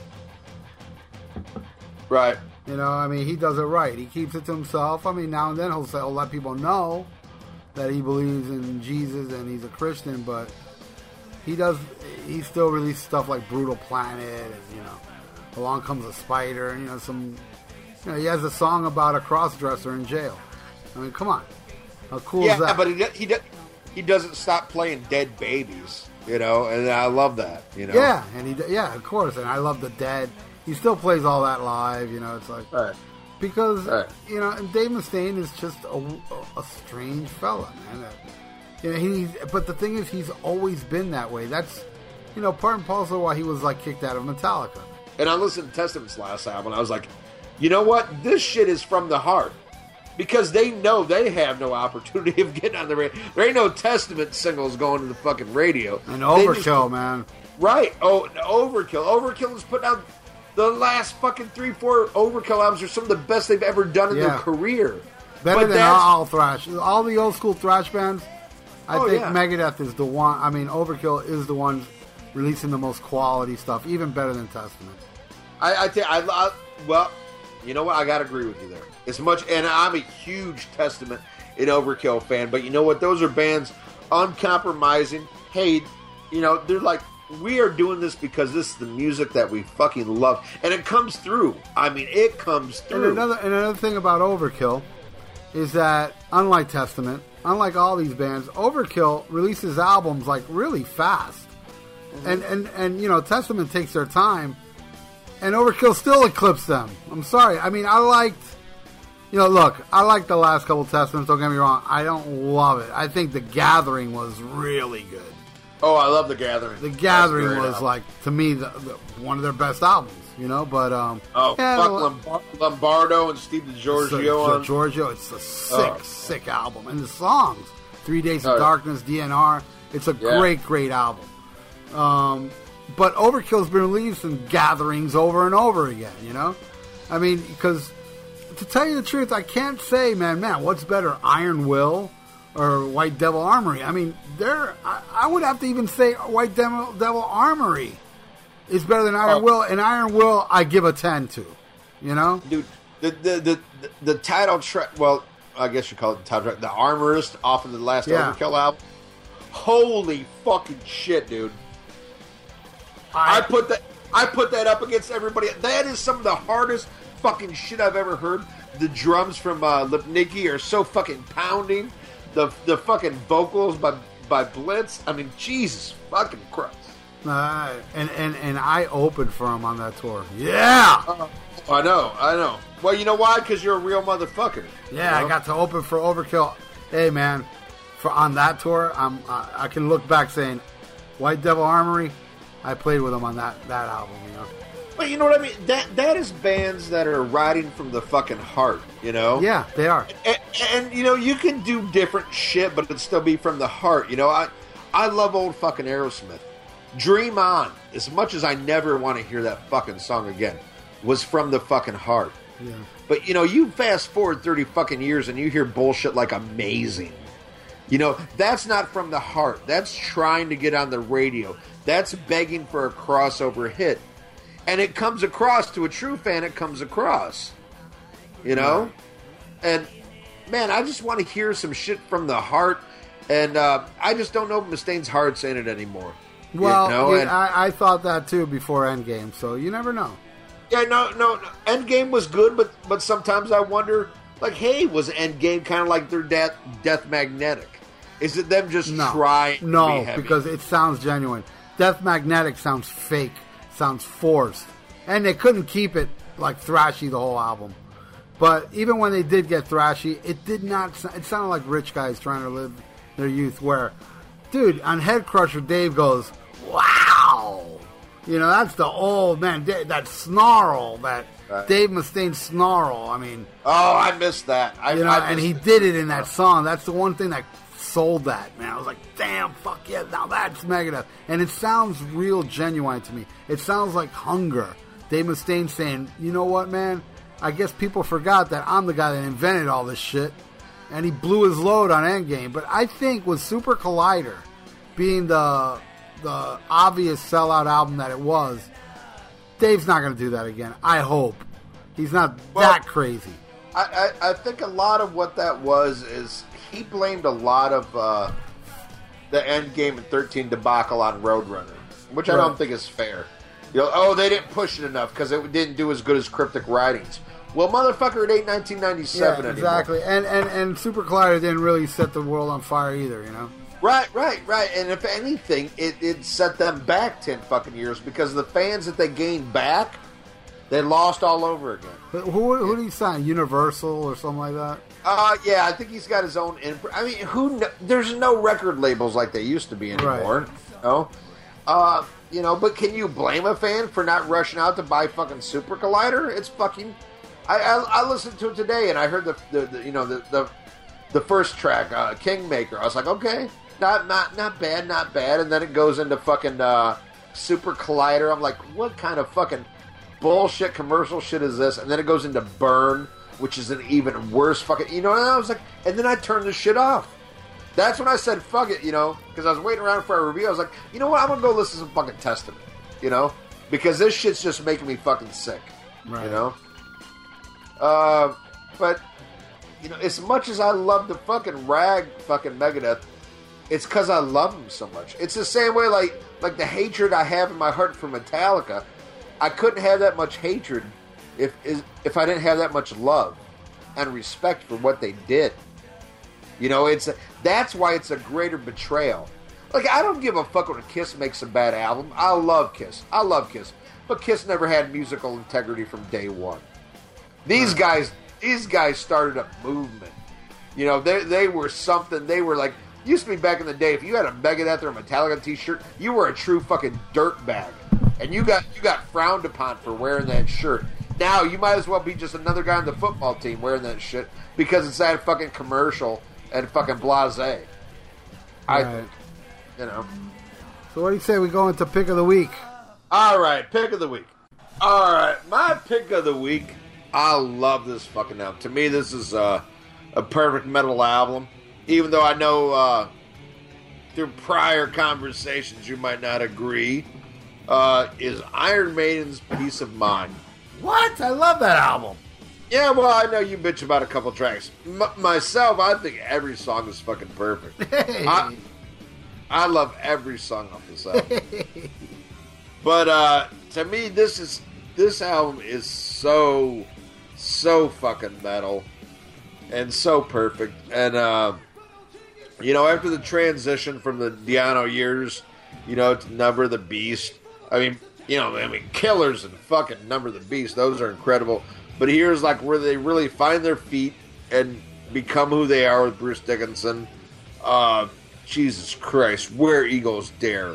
Revelations, Flight of Icarus, Die With Your Boots On, The Trooper, Still Alive, Quest for Fire, Sun and Steel, and To Tame a Land. I love every fucking single song on this album. And every metal fan should have this in their discography. You might argue over what songs are better, but I think every song on this is fucking perfect. Wouldn't change a fucking note. What do you think about Peace of Mind? Well, I love Peace of Mind, to tell you the truth, but, you know, I prefer Number of the Beast.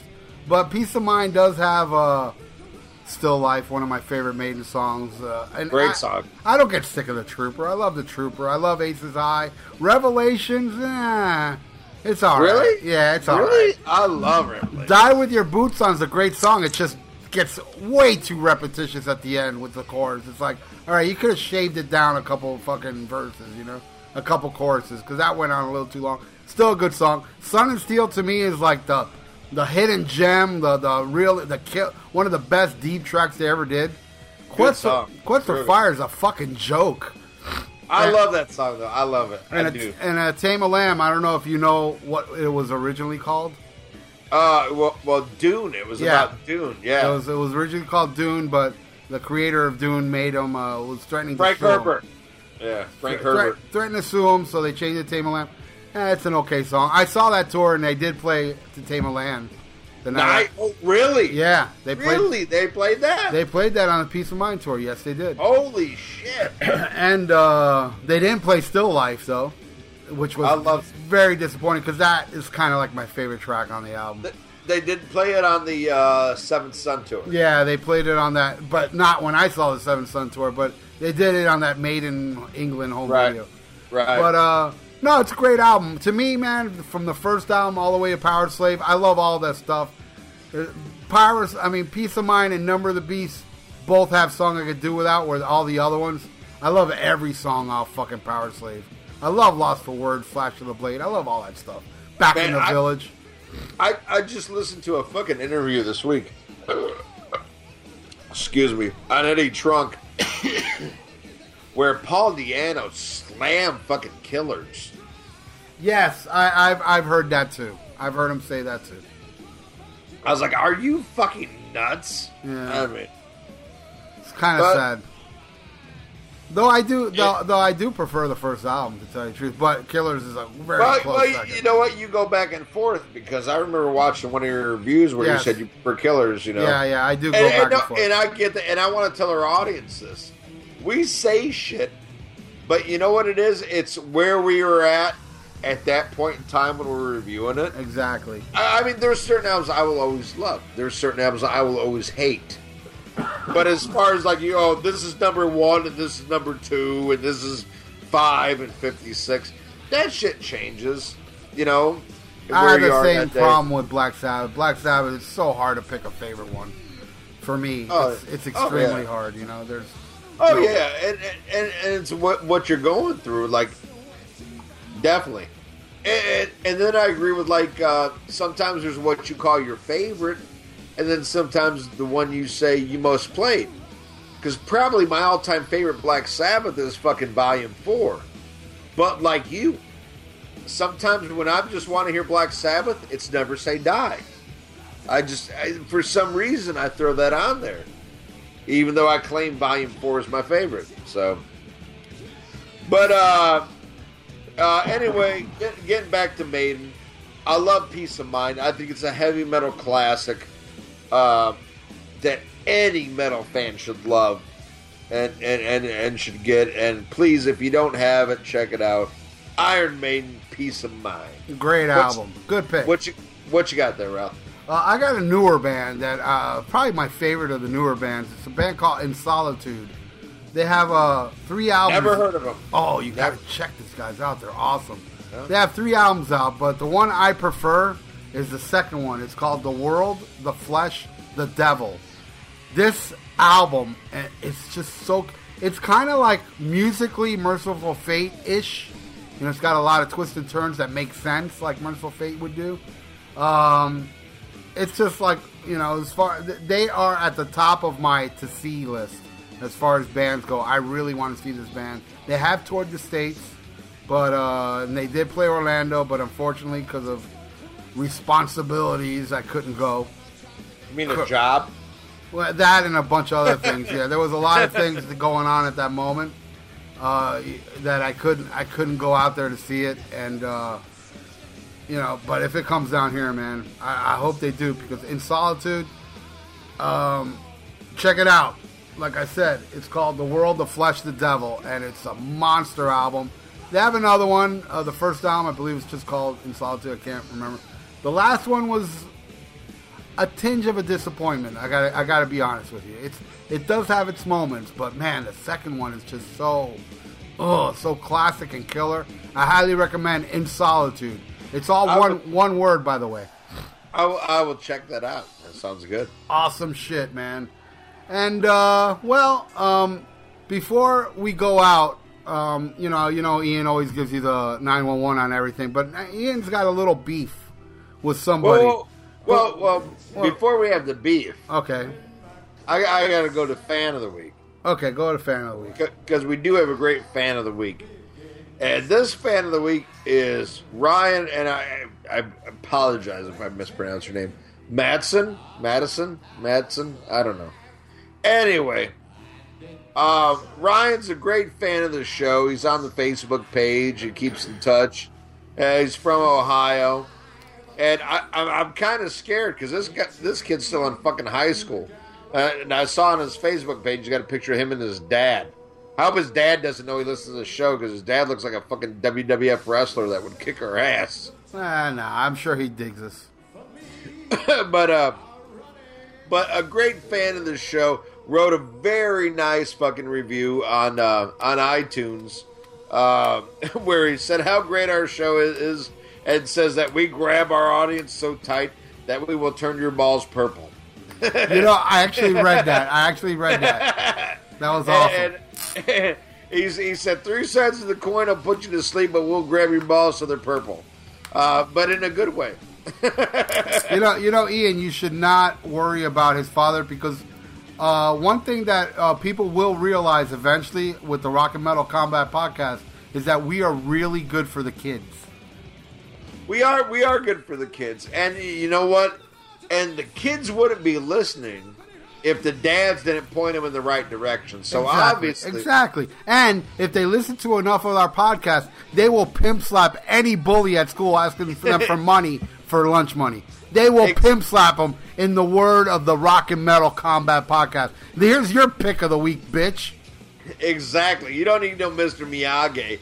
You just need the fucking, you need Dr. Fucking the Ayatollah of Alcohol. A bully comes up to you and says something, you think of Ayatollah and Dr. Fucking, you say, hey, I fucked your mom last night. Exactly. But I want to thank Ryan. Thank you so much, brother. Hell yeah, Ryan. Thanks, man. I read that too. It was great. And he's part of the Facebook family, and that's another thing I want to put out. Our Facebook page has been growing by leaps and bounds. Yeah, you destroyed my Almost Human page, which is becoming a ghost town. I don't like that. But a lot of people have been coming there, and what I love about it, is like, Ralph puts up pictures, I put up pictures and videos and stuff like that. But fans of the show have been putting up their own stuff. They've been putting up all kinds of shit, and that's what's great. Makes it a fucking community, and that's what we want with the page. And also, I want to add that anybody out there that, I don't want to be part of that Facebook thing, because I have a feeling that Dr. Fuck and Ian are homophobes. Nothing could be further than the truth. There's a guy on there called Justin Childers, straight up homo. And we love him. Oh, we love that guy. And trust me, I'm going to get into homophobes here later. Believe me, the guy's had more balls on his nose than a circus steel. Oh, gay as hell, but I love him. He had more pricks than a porcupine. Very cute man. But, like I said, thank all of you for joining the Facebook page and everything you do, all the posts. It makes it so much fun, makes it a fucking community. I love talking to listeners every fucking day, dude. I talk to listeners online, be it private message or fucking on the page, and it's a lot of fun knowing that we're reaching people and they enjoy the show. But there's always got to be that fucking douchebag. And this will be the first, and hopefully the fucking last, but this will be the first douchebag of the fucking week. Oh, no, this definitely won't be the last. There's many more out there. Oh, God. Well, hopefully he's the fucking worst. This dude, I don't know what his fucking name is. We call him B-Fart. He doesn't go on the Facebook page. I don't even think he listens to podcasts. I think he just goes on the fucking YouTube page. But this dude is so fucking racist and homophobic, it makes me fucking sick. And first off, I want to say I'm an asshole. I'm an asshole. I've got a crude sense of humor. But I base my jokes and my hatred on people's actions. Not on their fucking, the color of their skin, not on their sexual orientation. Okay? Just by your fucking behavior, I consider somebody an asshole. But this fucking prick, who might I add, hides behind a cloak of Christianity, gave me shit on the fucking Wasp episode about bagging on Christianity. I bag on every religion. Every religion. I don't care if you're Christian, Muslim, fucking Scientology, whatever. I think it's all bullshit. Alright? But I don't hate anybody. You know, if you want to believe whatever you believe in. But this guy claims to be a Christian, but yet his rants are so homophobic and so fucking racist. And I don't get it. You know, he ragged on me and Ralph for reviewing Judas Priest. I was like, how can you talk about this cocksucking, you know, pole smoker? And then I'll bring up Dave Holland. And here's my point. If you want to hate Dave Holland because he molested a boy, I get that. Dude, he did a fucking horrible thing. It's actions. Okay? I don't hate Dave Holland because he's gay. I hate him because he molested a fucking retard. Okay? The wrong retard, by the way. But you know what I'm saying? Raping somebody, especially somebody that has, that mentally ain't all there. That's fucked up.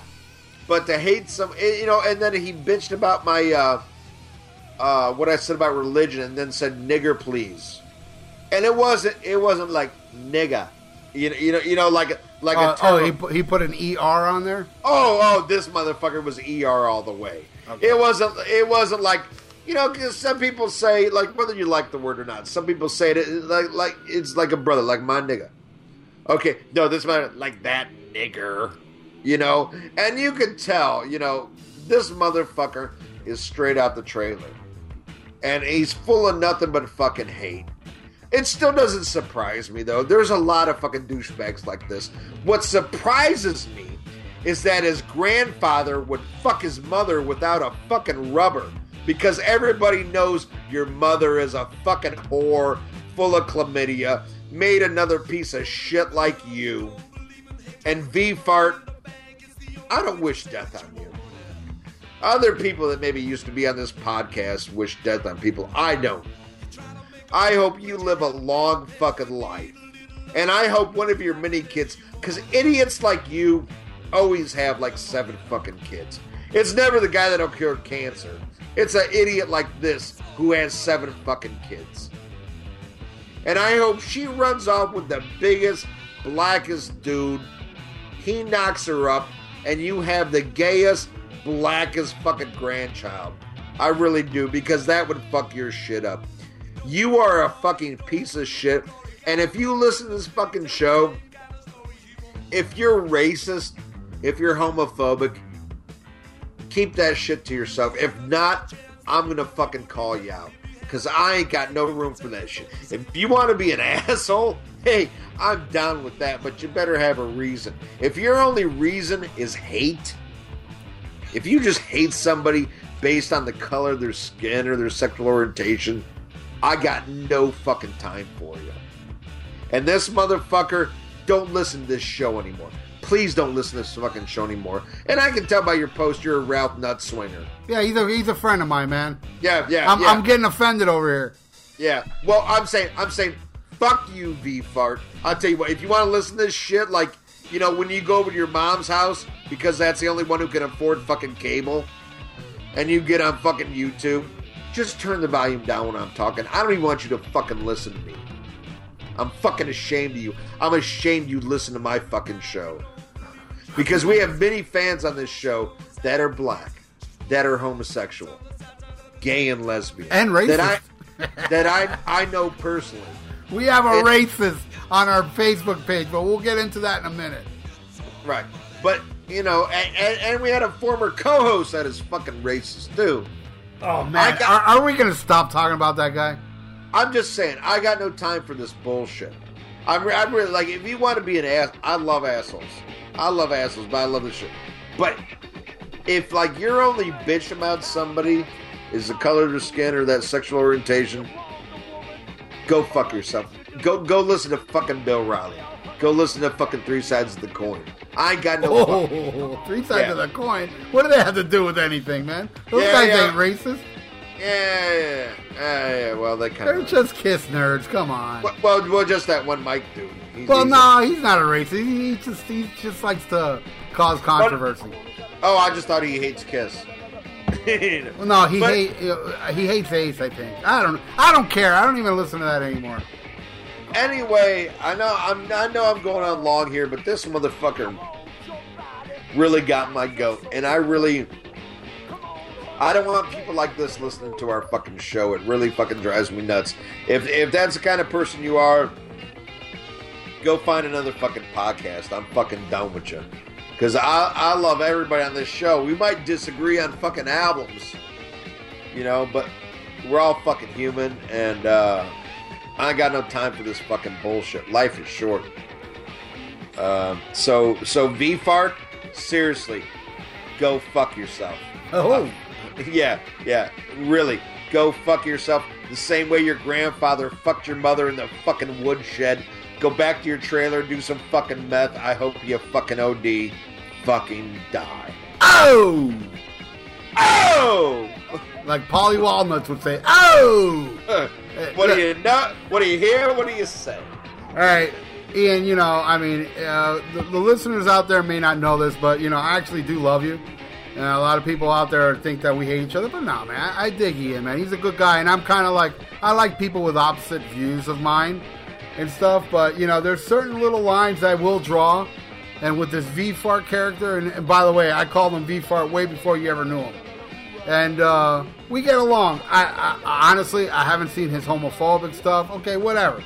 That's his thing.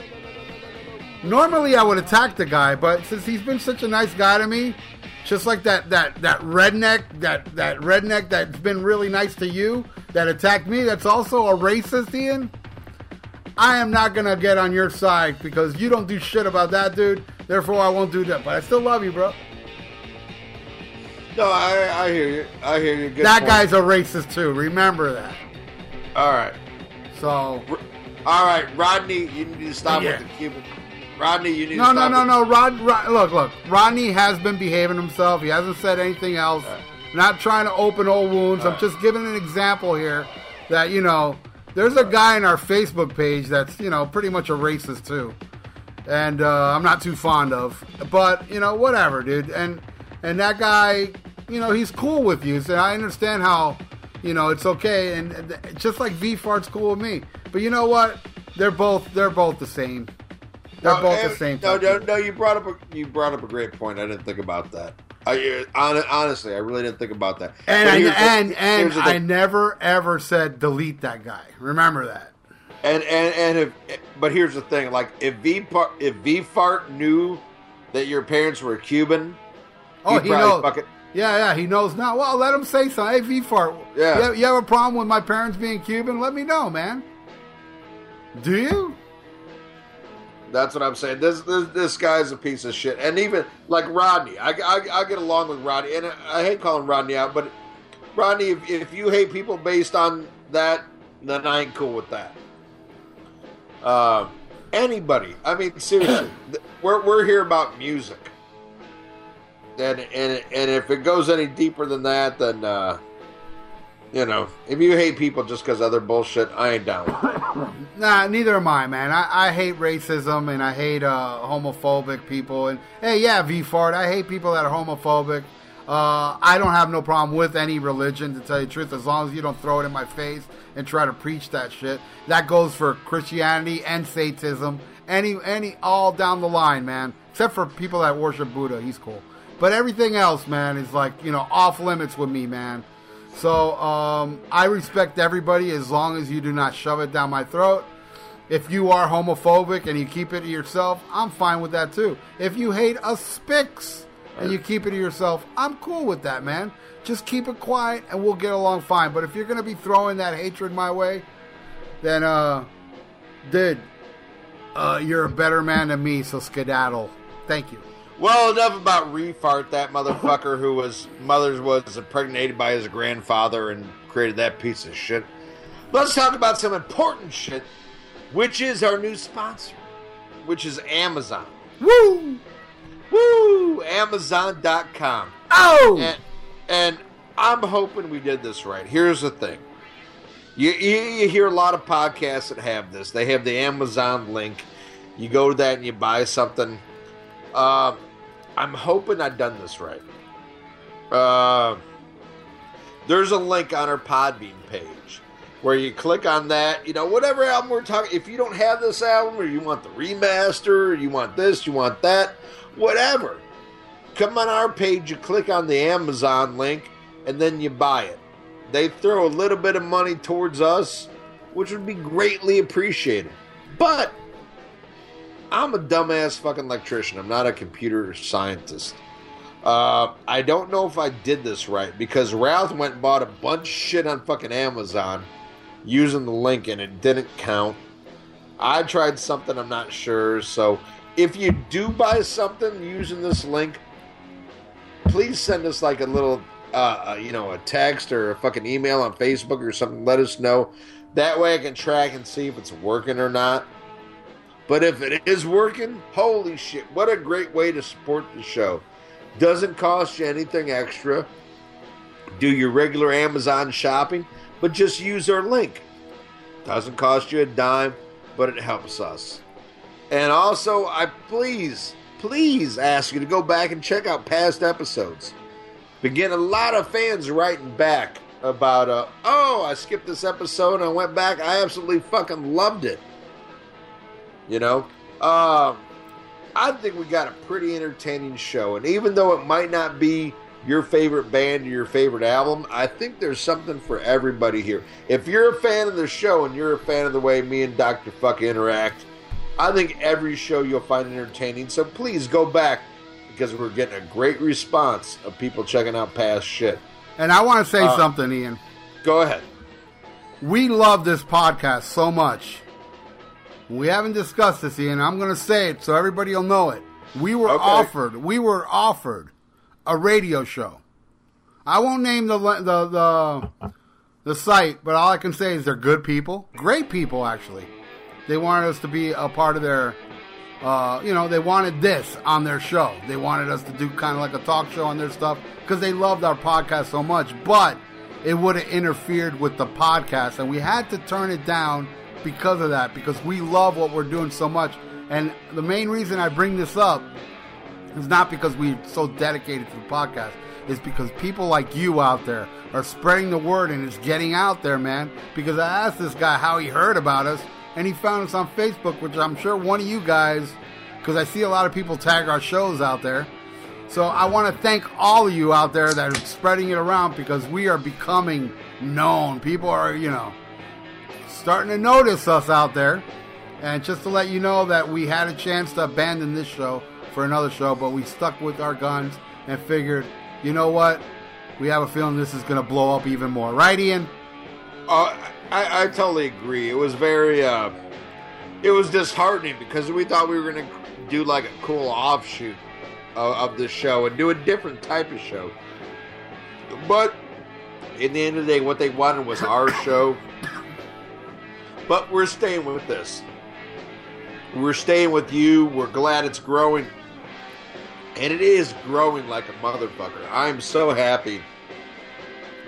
So happy. Everybody on the Facebook page, everybody leaving reviews, new listeners every fucking day.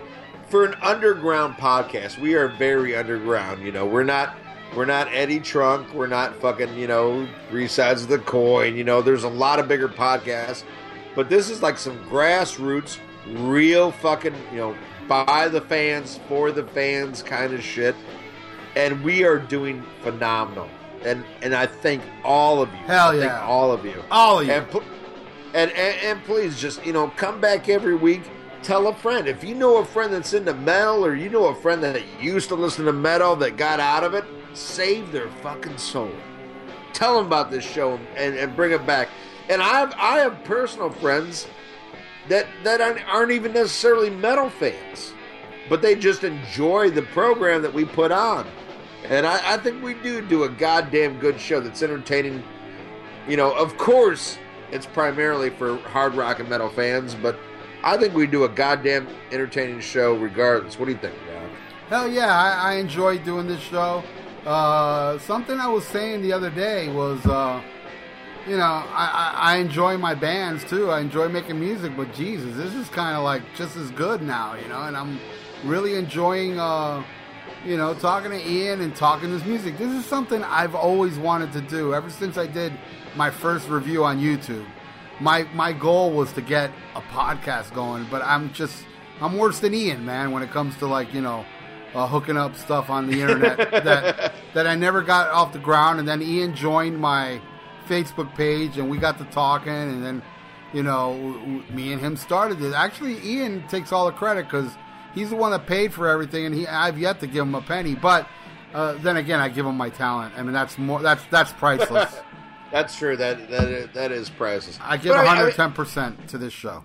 I mean, that's how it really started. I just I saw your very first review on the BlackSabbath.com page, and I was like, holy shit, this guy's awesome. I was like, man, I want to do reviews like that. But then I realized how much work it was. I was kind of lazy. Yeah, much work that I stopped. But I watched every fucking review. But I mean, this is just two guys who are fucking fans, dude. We're not doing this for. If we could make a buck, that'd be fucking fantastic. But you know what? If we never made a dime, me and Ralph would still do this shit every fucking week. And I'm saying this right now. If we do start making money, it all goes to Ian because he's the one that put all the money. I don't want a damn penny. I just want Ian to get compensated for everything. A he new put liver. Yeah, he might. He's going to have cirrhosis anytime soon. So if please go to Amazon. Even you, V-Fart, there might be like Jesus Hates Fags cookbook there. You might want to get on Amazon. So click on Amazon. So and everybody out there, all you racists out there that listen to us, hey man, we don't hate you if you stay quiet about it. And that there too. So support our podcast. We're not asking you for money because you're not giving us money. You're buying what you want on Amazon. And, Ian gets a little cut. And he deserves it because, he paid for all this stuff. Maybe if I didn't fuck it up. I don't know. Yeah, come on. Keep, just try and let us know. And that way we know if you did it or not. Yeah. Please let us know. Because I already had to delete the first page after we had 27,000 followers because I fucked up. Well, Ian, I pulled the muscle, as I said earlier, and I really need to lay down. So let's blow this pop stand. What else you got to say before we leave this baby? All right, I just want to say thank you for coming this week and every other week. Please check us out on Podbean.com, on iTunes. If you have an Android device, go on Podcast Addict. Type in Rock and Metal Combat Podcast. You get every fucking episode.